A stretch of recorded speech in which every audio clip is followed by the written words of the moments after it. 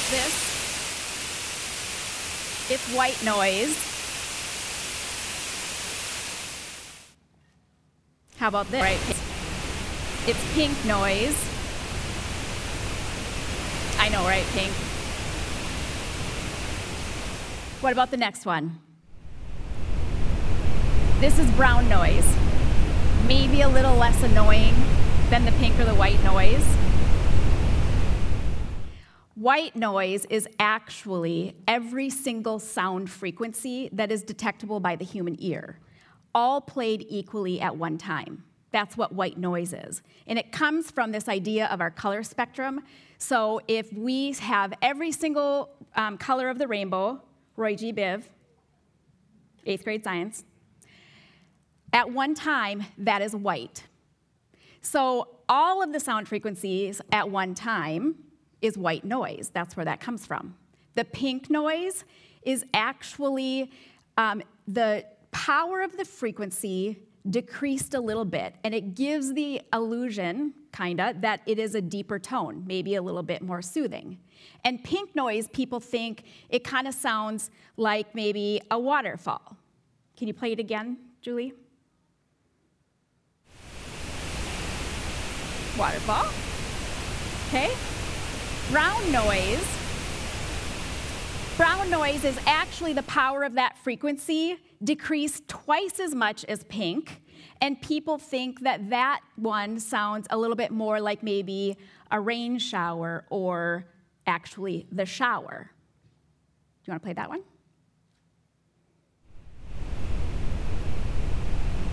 These sound frequencies are actually used. You've probably heard people like put white noise in the background, it will help you sleep. Well, there is research that shows that because it's filled with the sound frequencies, it actually will kind of block out some of those sounds that actually distract us.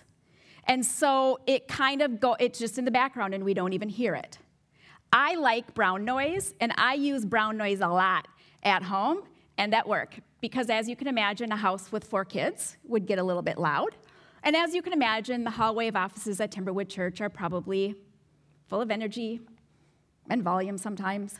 And so I put in my AirPods, and when I need to do some reading or I need to do some writing, I have my brown noise in, and it distracts. It keeps out all of this distracting noise. And I forget it's even there. It's almost like I can just ignore it. And I think sometimes that's what we do with things that become very familiar with us, right? It's there, and we know it's there, but we just kind of ignore it. We don't really pay that much attention to it.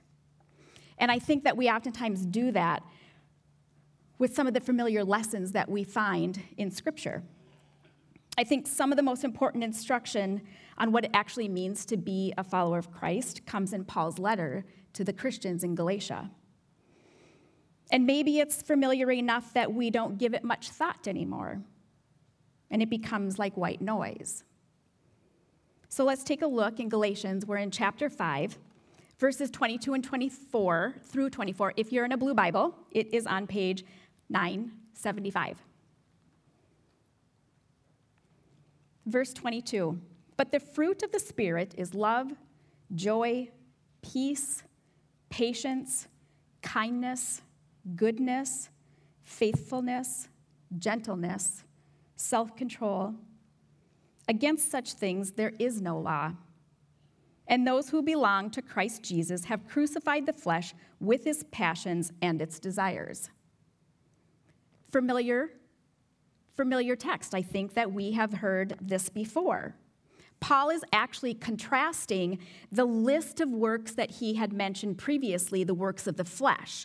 He talked about sexual immorality. He talked about idolatry, jealousy, fits of anger, division, envy, drunkenness. Those are the fruits of the flesh. These are the fruit of sin, also selfish motivation, and also greed. And he makes the point that the lives we live are actually producing something, whether we realize it or not. And the fruit we produce comes from within us.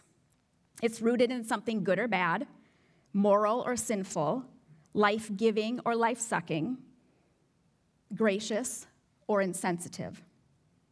The question is, what kind of fruit do our lives actually produce? It's actually not a question about the fruit that we ourselves produce. Remember, throughout this entire letter, Paul is talking about the opposite of works, the opposite of acts that bring righteousness.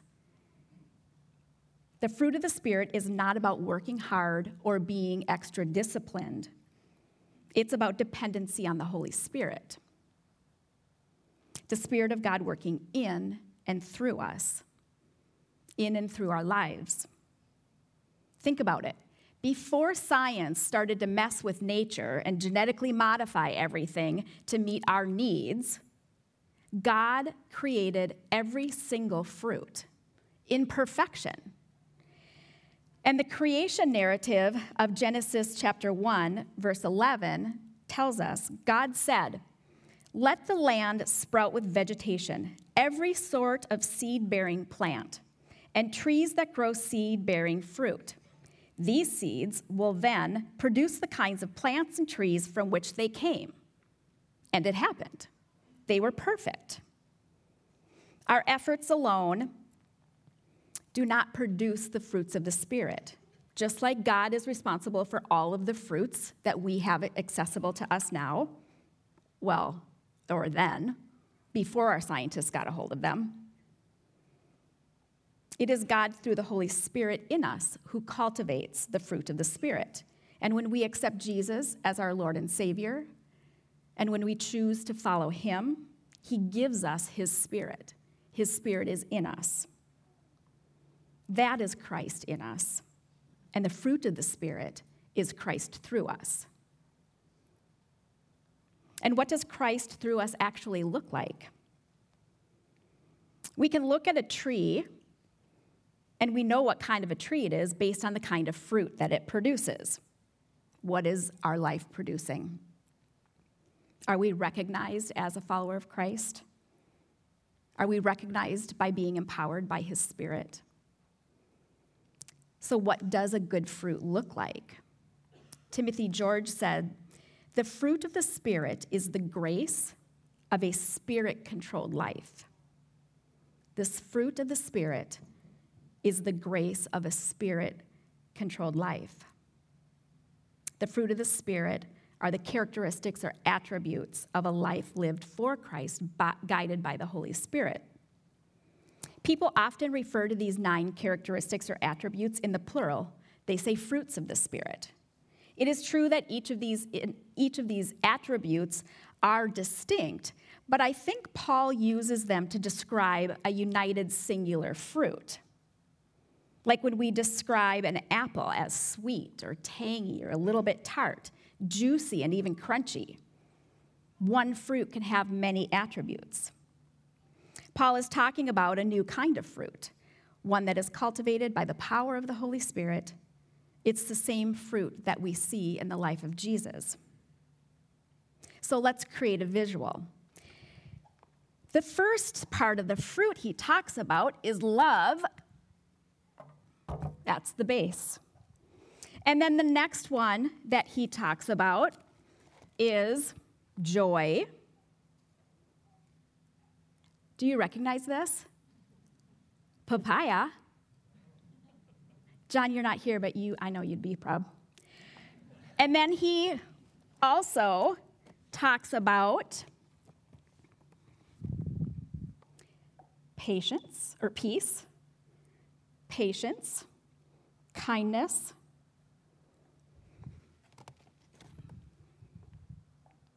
goodness,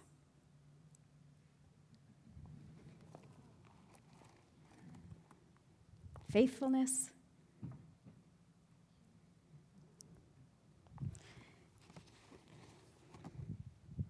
gentleness,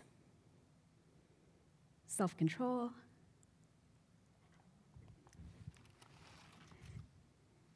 there it is. Fruit of the Spirit, right? It's kind of a wonky looking fruit, but let's be honest. Let's look at some of the fruit that he created for us anyway. Okay, makes me a little bit nervous. Okay. Fruit of the Spirit.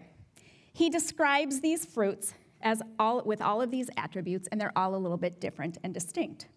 They are not emotions, and they are more than feelings. They are attributes that carry out the will of God and actually support human flourishing. The foundation of the fruit is, of course, love. We hear about that more than anything else in Scripture. Love through the Holy Spirit. We are enabled to love others with the love of God. It's not about loving the handful of people we choose because it's easy to love them. And it's not loving those people that just look like us, act like us, or believe like us. We are actually commanded to love others, and we are actually capable of doing that through the Spirit. Then the next one is joy. And this is not talking about just happiness, like I'm joyful and I'm happy. Joy is lived in the midst of pain and suffering, and even when things are not going so well. It's marked by a faith in God and his victory over the power of sin and darkness. And then there's peace. And peace is not gauged by our circumstances, but the condition of wholeness and well-being, grounded in a right relationship with God and unity with others. Next is patience. Patience means that we can put up with people even when it's not an easy thing to do. God has been so long-suffering with the stupidity of humans throughout history. And through the Spirit, we can extend the same kind of grace to others. Kindness.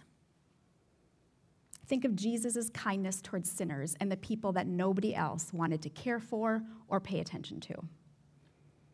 His kindness is not shaming, and it is not blaming.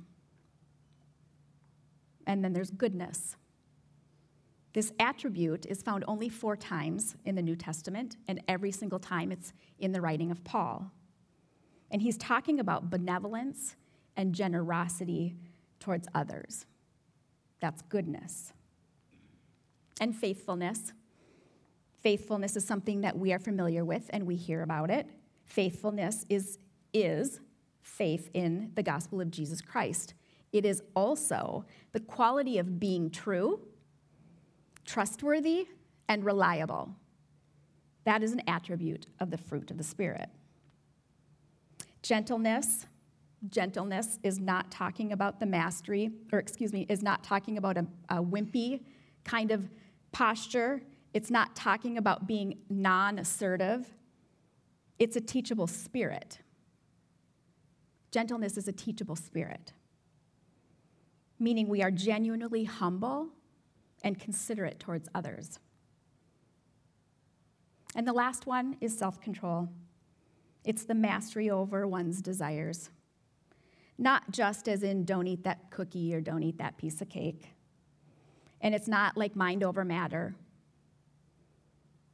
It's keeping us from doing harm to ourselves and also harm to others. These are the fruits of the Spirit. This is the fruit of the Spirit. It's one fruit with many attributes. These attributes ought to be at the core of who we are as followers of Christ. And it also should be at the core of how we interact with others around us. Christ in me and Christ through me. Christ is in you, and he wants to work through you. I don't know about you, but some of these attributes do not come real easily. Like patience, putting up with somebody even though it's not easy. My eye-rolling reflex is actually like at the professional level. And my kids would tell you that I am like the expert eye roller. Like, come on, let's do this. Patience is not my thing. But we oftentimes hear about people saying, oh, when they were waiting in line for patience, the line, they ran out, so he didn't get any. That's not exactly how that goes. And then what about self-control? I love to control things, actually, so I'm probably really good at this one.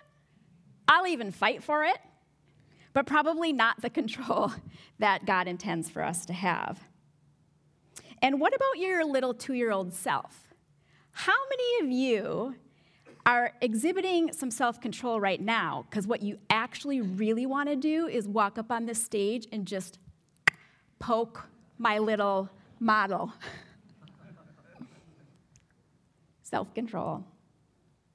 It's like the fruit of the Spirit coming from me is genetically modified. The fruits that come out of me are genetically modified. They are there, and I use them to suit me and not always the good of others. Thankfully, we know that cultivating fruit takes time. And likewise, we should always be growing and cultivating our life as a follower of Christ. Growth is not passive. It doesn't just happen. We need a posture of openness to what the Spirit is doing and how the Spirit is working in us, how the Spirit is stirring us, making us uncomfortable, and stretching us. And we have to pay attention to what God is doing in and around us. Our responsibility is to be willing. We don't have to be the source of strength for this. Our responsibility is to be willing and open, ready to watch and listen, and ready to participate when God tells us to go or move or act. And so, how is he asking you to grow? Is he asking you to prune? And where is he telling you to engage? Verse 24 actually points us to this idea of pruning. It says, "And those who belong to Christ Jesus have crucified the flesh with its passions and its desires." This isn't about us being crucified with Christ like Paul was talking about earlier. This is about what we must do when we have been crucified with Christ. We have to be willing. Paul is asking us to put to death the desires of our flesh. It is a graphic representation of repentance. Like, put them there and walk away and never turn back. That's what Paul is talking about, crucifying our desires of the flesh. The fruit of the Spirit will show who we are, and the fruit of the Spirit will show whose we are.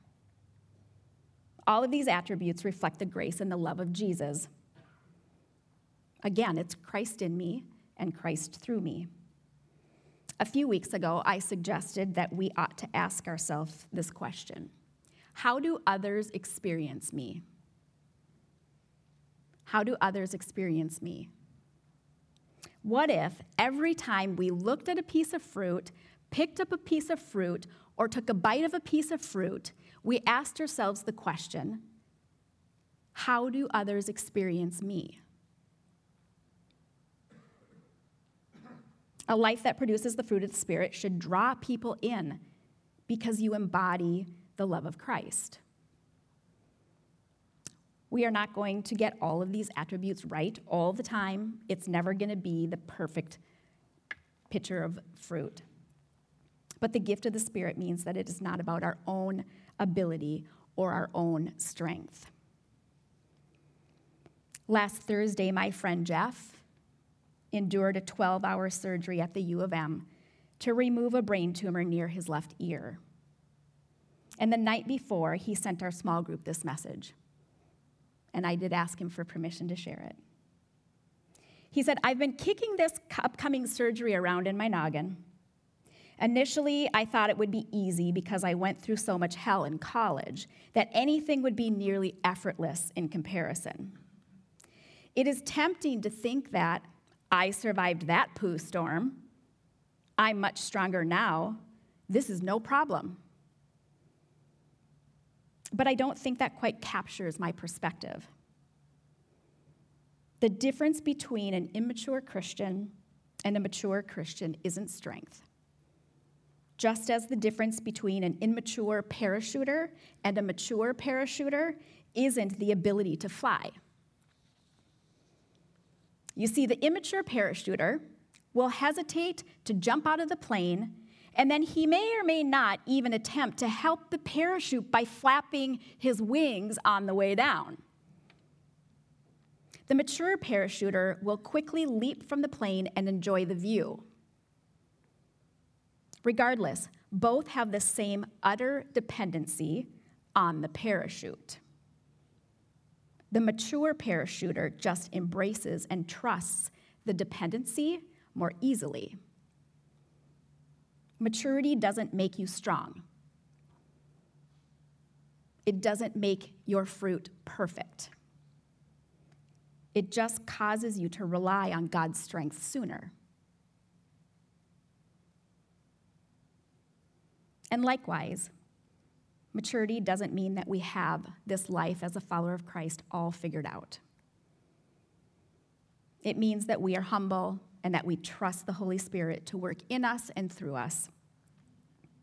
The fruit of the Spirit can't just be a nice Christian platitude that we put on a plaque and hang on our walls. Love, joy, peace. You've seen them. They may be hanging in your home. But do you see them? And it can't just be a background noise or a piece of something hanging on our walls. It can't be something that we continue to ignore. So the opposite of white noise would be black noise. Right, it's actually a thing. So if white noise is the presence of all of the frequencies of sound that the human ear can hear at one time, then black is the absence of any sound. It is complete silence. And have you ever heard of there's a room somewhere, I don't know where it is, where like it is actually like complete silence, so quiet that it actually kind of like drives you a little crazy? I don't think that we can quite get to that level of silence.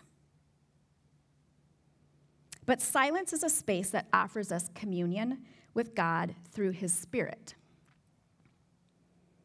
It can be hard to find in a world with so much noise and so much opportunity to keep us busy and distracted. Most of us could find space for silence, but we actually avoid it because it makes us uncomfortable. And some of us actually unconsciously avoid it because we're afraid of what God might reveal or what He might ask us to consider. This morning, as we close in prayer, we will end with a few moments of silence. So please join me. Father God, in the quietness of this moment, we invite You to reveal the actual fruit of our lives. Would You fill our hearts, fill our minds with Your will and not our own? Show us how we can completely love You and love others so that You alone are ultimately glorified and honored.